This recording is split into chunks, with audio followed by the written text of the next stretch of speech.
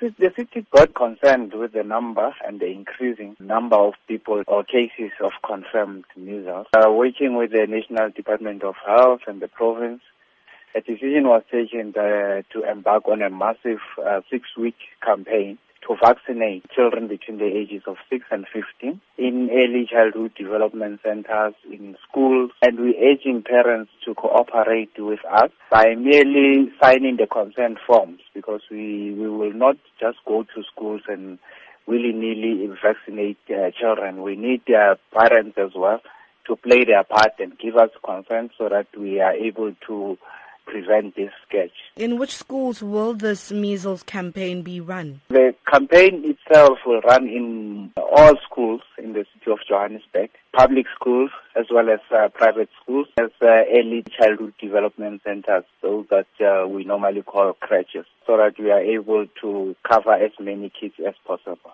How are you encouraging parents to vaccinate their children? Through our social workers, we engage with communities, with parents, because in some cases where we found this to be happening, it's really in areas people would raise issues of religion as a stumbling block.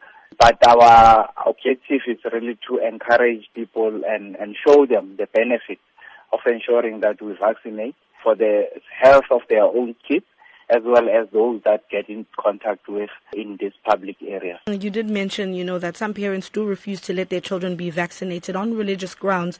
And what would you say to that parent to encourage that parent to get their child vaccinated? We know it's a struggle, but we will endeavor in our power to make sure that we show the benefits of a child that is vaccinated. But what tends to happen at times because of that, you find that because the child is not vaccinated, the child falls ill and the child loses a lot of time, cooling time, because they have to be off the school premises. But we encourage parents not to allow the situation to deteriorate to such an extent that the child falls sick and they can't be able to participate in the educational activities.